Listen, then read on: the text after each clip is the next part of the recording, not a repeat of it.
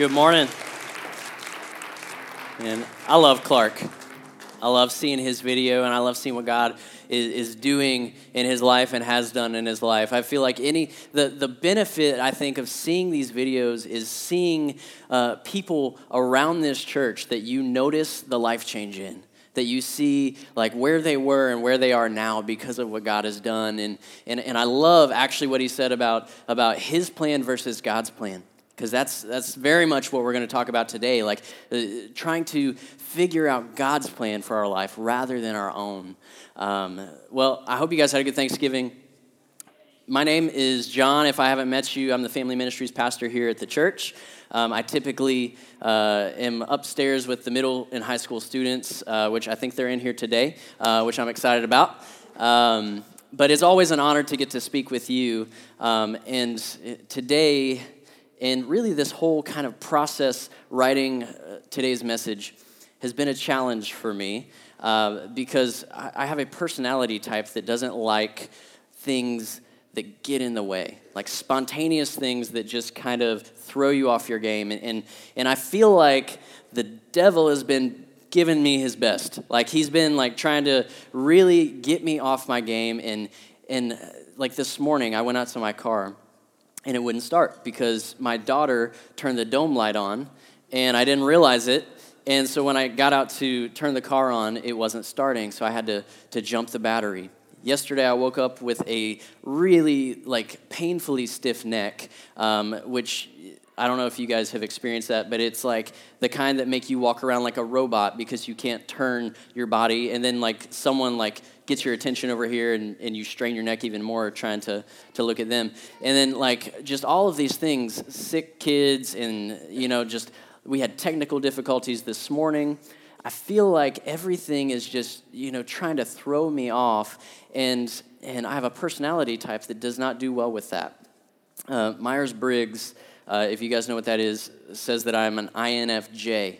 Anybody in here INFJ? Paige. We are 1%. Oh, Jeremy. We're 1% of the population. Like 1% is INFJ. It's this weird hybrid personality type because we, on one hand, we're organized, we like plan, we like structure. On the other, we're kind of creative and in the moment, and we feed off of our emotions. And so it's this weird type of hybrid personality where if stuff gets in the way, like it just frustrates me, it makes me anxious because the plan is not working out. And so Pastor Jason has learned this about me, and so he knows I like advance notice because of my personality type anytime he asks me to do something. And so he gave me about a 4-month heads up that he was going to ask me to preach today. 4 months. Yeah, you would think that would work in my favor. It did not. It did not because immediately when he told me, I'm like, okay, great. And, I'm going to preach on November 26th, and that's my birthday, by the way. So thanks for coming to my birthday party. And so you would think it would work in my favor.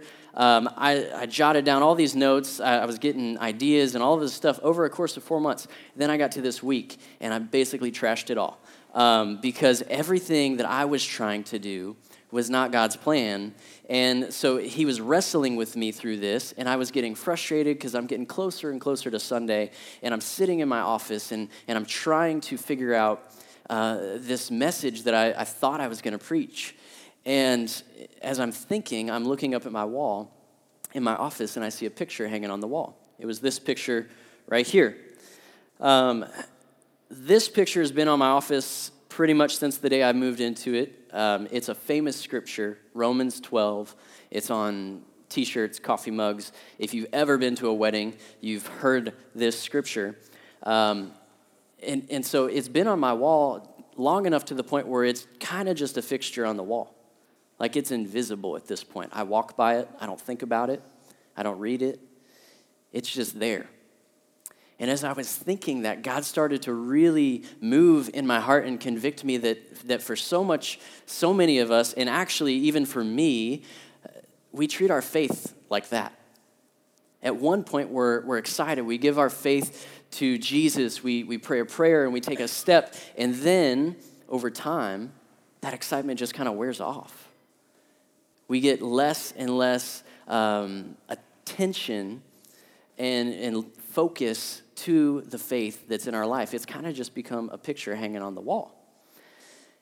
And so immediately, like I started thinking about this, and I was looking closer at the picture, and the lines right in the middle popped out to me because we don't use these words too often, but it says, never be lacking in zeal, but keep your spiritual fervor.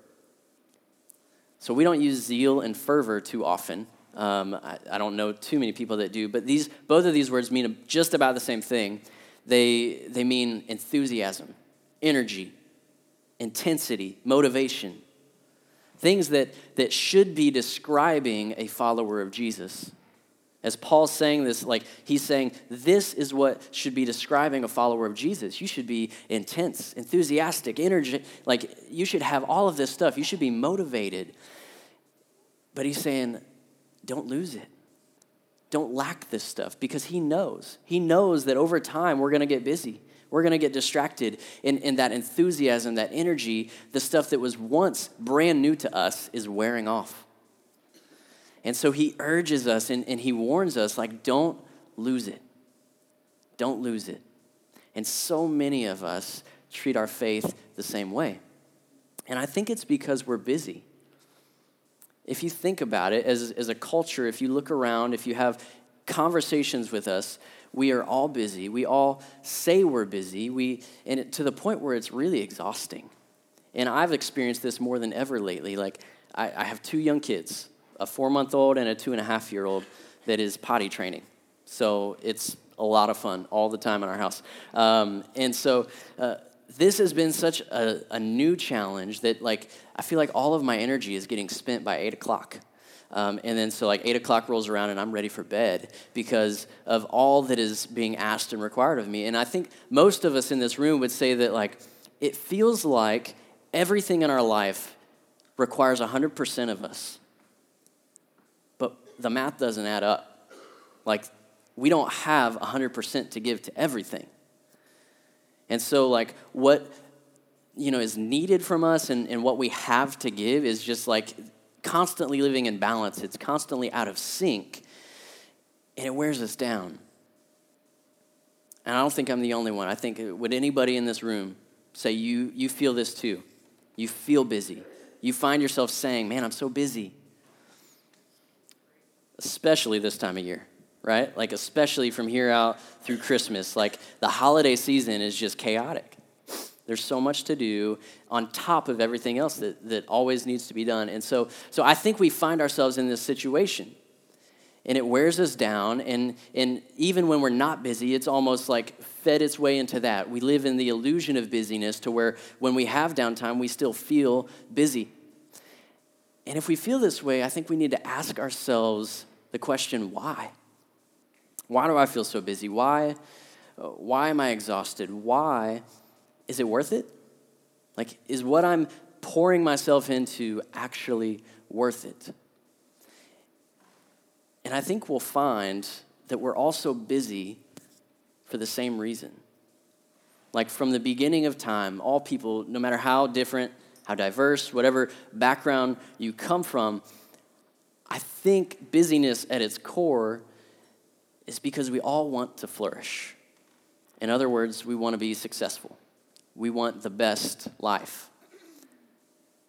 I think we all want the best life.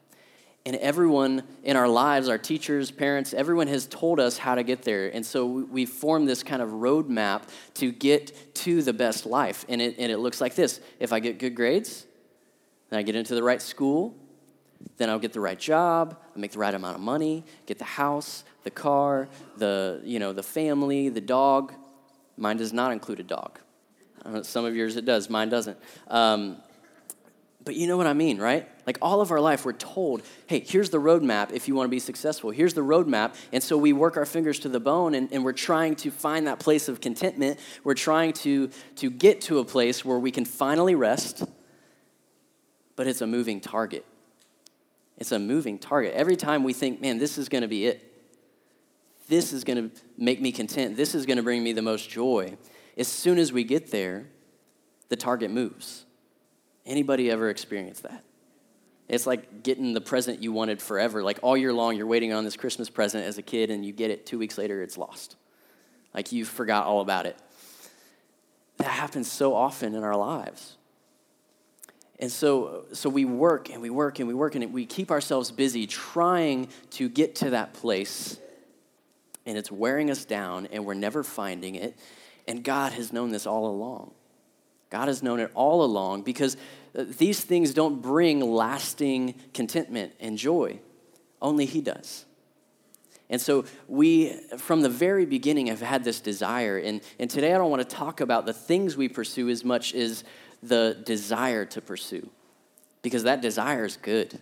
Like the desire to pursue and to climb the ladder and to succeed, that is actually from God.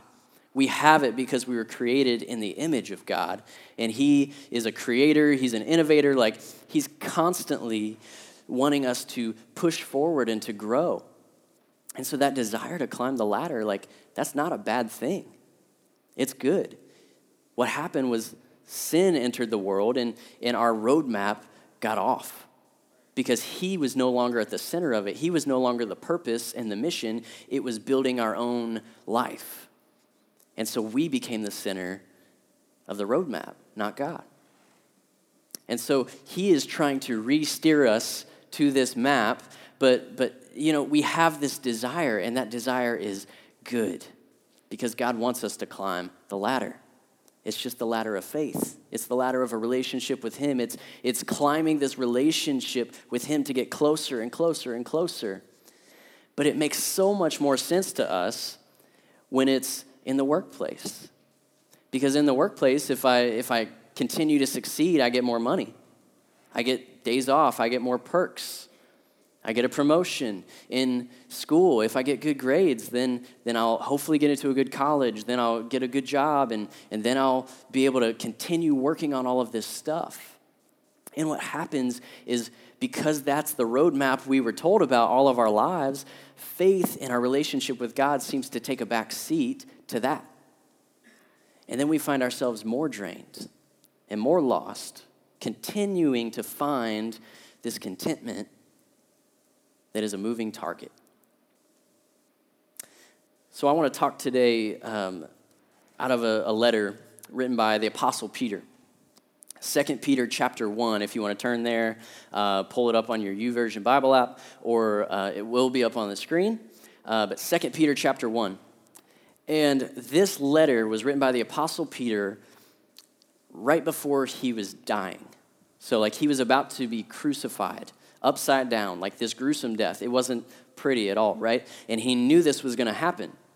And so he spends his last days trying to be productive, trying to write out his thoughts, everything he can think of to the church as a whole, to all of us.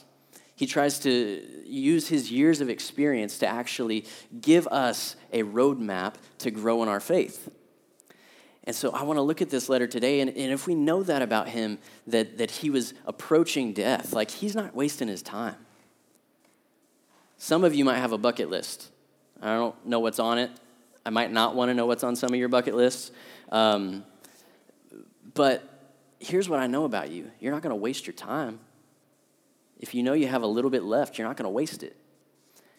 And so Peter was making every minute, every second count the best way he knew how. And so that tells us this letter is really important. So let's start reading in 2 Peter chapter 1, verse 1. It says, Simon Peter, a servant and apostle of Jesus Christ, to those who have obtained a faith of equal standing with ours by the righteousness of our God and Savior Jesus Christ. So right away, that sounds like something we could skip over. It's like Dear Hope City Church from John. Like that's kind of what it is. But what he says is actually way deeper in that. It's way more important. He's saying that the faith you have was given to you by Jesus. The righteousness of Jesus, meaning you don't have to earn it. You don't have to earn your faith. So right off the bat, he's saying like faith is a gift from God. It's open to anyone. It's open to everyone. All you have to do is put your faith in it.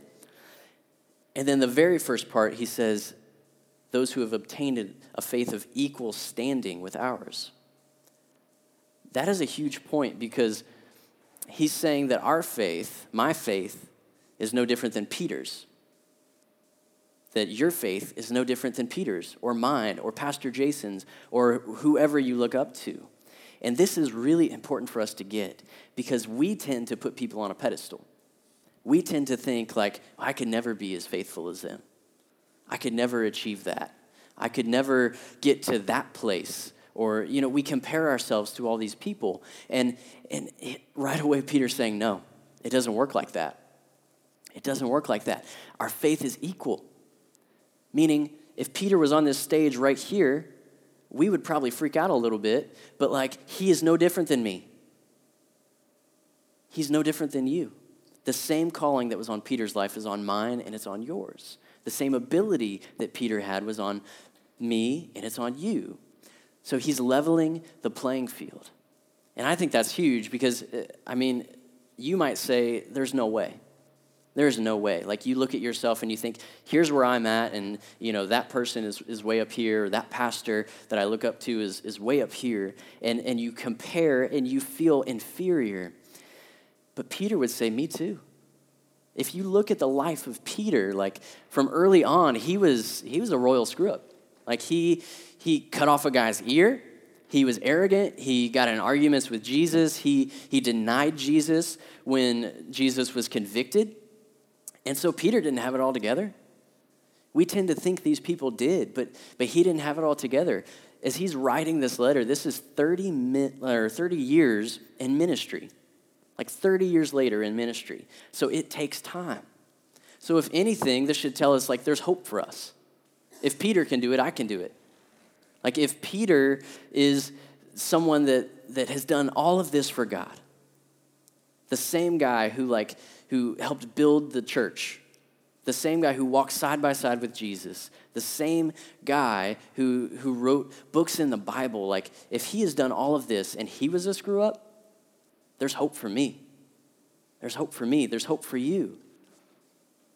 So it's huge that we understand we're on an equal playing field. Then he goes on to say, verse 2, may grace and peace be multiplied to you in the knowledge of God and of Jesus our Lord. His divine power has granted us all things that pertain to life and godliness. So God has given us everything we need to succeed in life and godliness. We tend to think he hasn't. We tend to think we don't have it all together, but it says God has already given us everything we need to succeed in life and godliness. And then he says, through the knowledge of him who called us to his own glory and excellence, by which he has granted to us his precious and great promises, so that through them you may become partakers of the divine nature. Don't forget that. Having escaped from the corruption of the world through sinful desires. What is divine nature? Out of all of that information, I want us to grasp what divine nature is. It is a life full of blessing and a life free from sin. I want that. I don't know if you want that, I feel like you should. It's full of blessing and it's freedom from sin. He's saying, I've given you everything you need to have that. And if we think about that what does that look like? It's heaven on earth. We don't have to wait till we die to experience heaven. We can experience it now. It can start now. Through the divine nature, God has given us everything we have to experience heaven on earth. It can start now. It can start in your life now. And so he says as he goes on, with all of this in mind, so since you know that you're on a level playing field, that God's given you everything you need, that you can start to experience the best life right here, right now. Since you know that, make every effort to add to your faith. Make every effort. I love that phrase because it's like Peter is saying, I know it's going to be hard, but you can do it.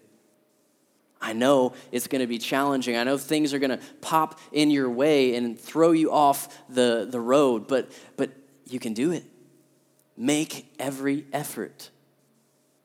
And make every effort to what? Add to your faith. Meaning, faith gets you in the door.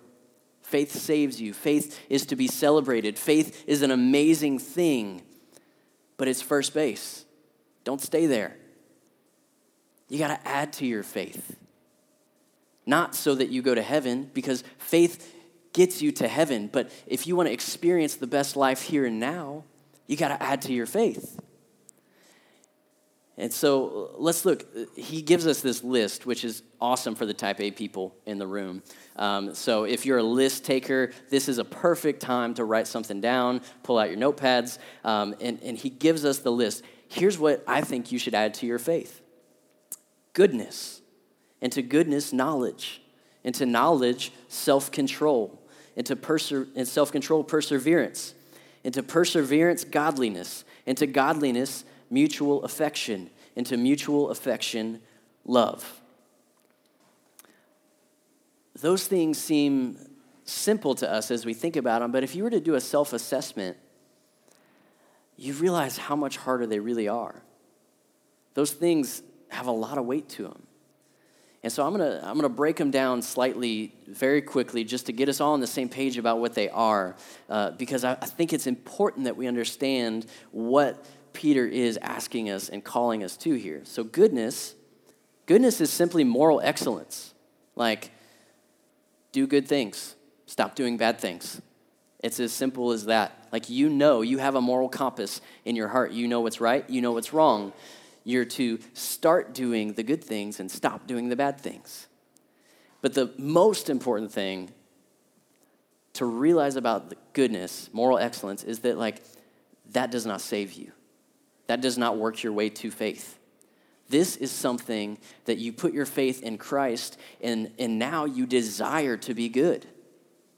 It comes afterwards. He listed it afterwards for a reason. Because you've put your faith, you desire to be good. And then add to goodness, knowledge. Knowledge, I want to focus here specifically on the Word of God, because we have an amazing tool to know God, the Bible. We believe it's God's Word. We believe that it is living, that it is life-changing. And you've been given this gift, and so many of us don't open it. Or we believe that it's the pastor's job to teach the Bible, but in reality, you're missing out on what God has for you. And I think about my daughter that's 2 years old, looks at the 4-month-old a lot lately and says, I used to do that.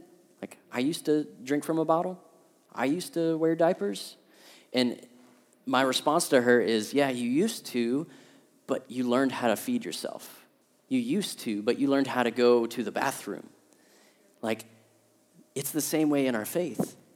God calls us. There's even a scripture that says that, like, you grow up and you eat real food, no longer the spiritual milk, but spiritual food, right? Like, we are called to feed ourselves. And if we're constantly reliant on others to teach the Word of God and to give us the knowledge we need about God, we're going to hit a point where we feel abandoned. And we need to be self-sufficient. We need to learn to do it on our own. Don't you want to get to know the God that you decided to give your life to? This is how to do it. It's not about studying to be a better person. It's studying to get to know this God. And then you add to knowledge, self-control. Self-control, this one, I'm just going to be bold and blunt here. So often, we blame God for our lack of self-control. We say, like, God, man, I tried to stop drinking. I tried to not be angry. I tried to walk away from that website or to not do that thing, and, like, you didn't take away the desire. I prayed, you didn't take away the desire, so I guess I'm out of luck. At some point, we have to decide, kicking, screaming, whatever it takes, we're not going to go there. I'm going to walk away from those friends. I'm going to walk away from that situation. I'm going to do everything in my power, all the strength I have to tap into in order to not go there. We have to grow in this. Otherwise, it stunts our growth, I think, more than anything else. And I'm just going to plug it in here real quick. If you're a guy in the room, we're doing a SoulCon challenge. It starts on Monday, so not a whole lot of heads up. It's tomorrow. But like we're doing this often, and it's all about discipline. It's all about self-control, and it's such a blessing to grow in this and to walk alongside other men who are struggling with the same stuff, and you can grow in discipline together. It's awesome. If you want to learn more about that, you can talk to Daniel Franklin or Joe Strothman. But you know, self-control is key to grow closer to God. You have to say no to stuff. Perseverance. We all feel like quitting, right? This isn't unique to anyone. At some point in your life, you felt like walking away, you felt like quitting something. And every time I hear this word, perseverance, it makes me think of a Switchfoot song. And the lyrics are, I want to thrive, not just survive. I want to thrive, not just survive. How many of us in this room would say, like, I think I'm just surviving. I'm not thriving. I'm not living the best life. I'm surviving. I'm just getting by. To me, perseverance is the roadblock. Like you have to get on the other side of those hardships, the trials in our life, the things that are constantly distracting us and throwing stuff at us. We got to get on the other side of it. And you have to persevere. You have to get on the other side of that to experience the blessing, right? I've heard that the greatest blessing is always on the other side of a trial. I think it's true. Like, we have to persevere as we grow. We're going to face trials. As we put our faith in Christ, it doesn't make everything easy. We're going to face trials. We're going to face hard things in life, and we got to persevere to get on the other side of it. Godliness. This is simply a word for worship. Like, we overcomplicate this, but I'm going to stop saying those words. I'm going to stop doing that stuff. I'm going to stop watching those shows. I'm going to choose to worship God with everything in me. I'm going to choose to worship God with what I see, with what I say, with what I do. It's making a choice to set ourselves apart, to be holy, to strive for holiness. And I even see this in my life. Like, sometimes I think I have the opportunity to spend some time in the Bible, or I could go binge Netflix. You know what sounds more appealing? Netflix. Most of the time. You know what I see more fruit from? Spending time in God's Word.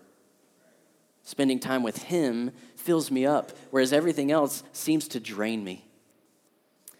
Mutual affection.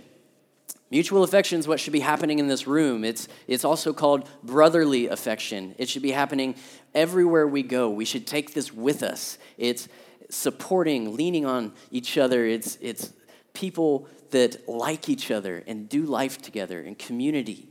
One of the best ways you can experience mutual affection is a small group, or serving, or getting involved in your local community, or doing something that is outside of yourself.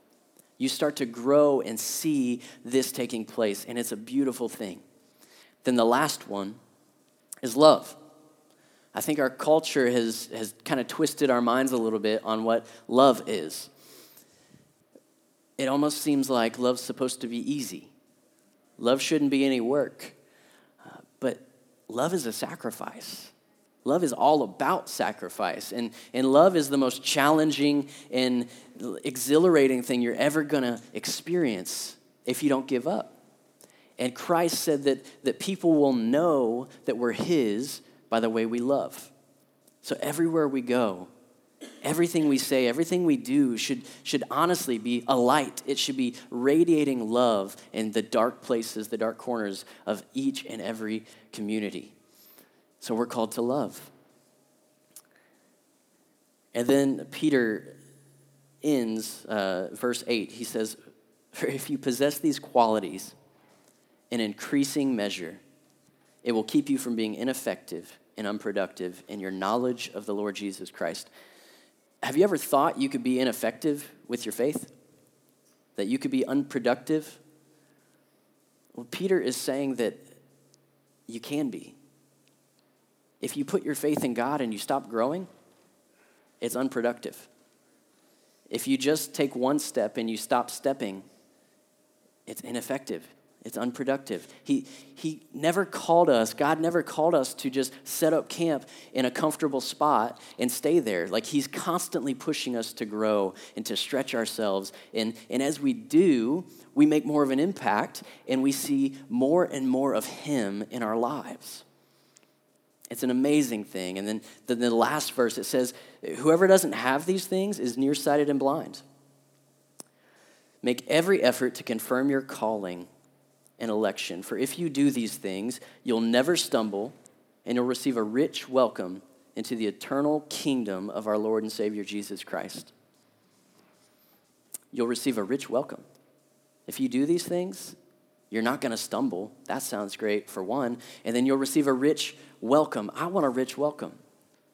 Do you know what that is? Like, I think of when you go to your grandma's house for Christmas, and like she meets you at the door, you can smell the food, you can feel the warmth, like you get hugs, everyone's excited to see you. Like, that is a rich welcome. That's what I want when I get to heaven. I don't want to feel like I just barely made the cut. Like, yeah, come on in. Like, I want to be high-fiving my way into heaven. I want to be celebrating. It's something to be celebrated. And so Peter gives us this list, this roadmap, and he says, you know what? I know it's going to be hard. I know it's going to be hard, but you can do it. Make every effort. You can do it. I love that he writes it in list form because I'm a list maker. I'm kind of a nerd like that. And I'm also a foodie, which means I like trying new restaurants and odd foods, things like that. And so as I was reading this scripture, I started to think about a list that I have. I have a list of restaurants I want to try. I mean, it's like local restaurants, tons of them. And I have like a spreadsheet. And whenever Christine and I go on a date, we look at the list and we try to knock out one of those new restaurants. And so we move it from like, I want to try that to I have tried that. And so, it just keeps me organized, makes me very happy. And in the process, get to try some really good food. And, it's a godly thing. You should respect the list. And the thing is, I don't know that I'm ever going to try every restaurant I want to try. That seems impossible. To try every restaurant, to go, across the world and eat at every place I want to eat at. That seems impossible. But if I keep attempting, I'm going to get closer. If I keep trying, if I keep knocking stuff off the list, I'm going to get closer, right? It's inevitable. What if we looked at our faith the same way? Yeah, this list is daunting. Self-control is hard. Persevering is not fun. But if we keep stepping, if we stop, if we get out of this comfortable spot, if we let if we brush the busyness of life off, if we keep our faith and our relationship with God front and center, and we keep taking steps, and we keep persevering, and we keep deciding to be self-controlled and to keep ourselves in his word and focused on the roadmap that God has laid out for us, we're going to get closer. It's inevitable. If you choose it, you're going to get closer. Let's pray.